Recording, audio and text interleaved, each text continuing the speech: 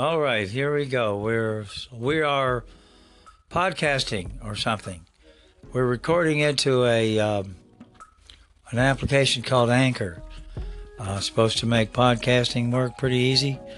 So I want to start up a podcasting thingy here from Freeform Farm on Fairmont, which is a little urban community in western Kentucky, USA.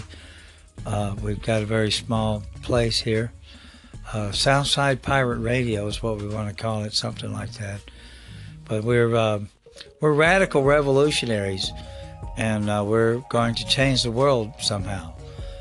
Starting right now. Let's go now, right now. We'll start changing the world right now. Right? Must be the wish. There's someone here with me. You must be the change you wish to see in the world. That's right. One day at a time. And there's our first minute. Keep it simple, stupid. There we go. This. All right. Okay, this is Ozone Farm Cloudscape test recording pilot program. I'm interviewing a man we call Wild Bill.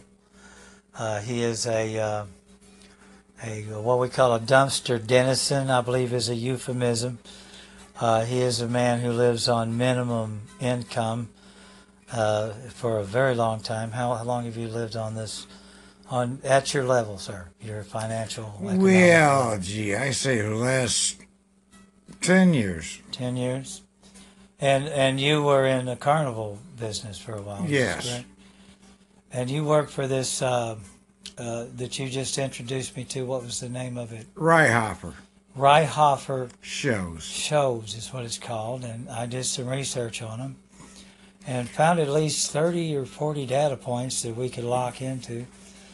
What is the value of life experience? How would you put a value on your... in other words, what would you charge for consulting fees? What would you charge an hour for consulting? Can't do it. Can't do it. Well, that's an interesting concept that you cannot charge for your services. If they want to learn it, well, they learn. If they don't, right. well, they So don't. this information cannot be bought. So, they have to earn it. There is proof, people, that there are life beyond money.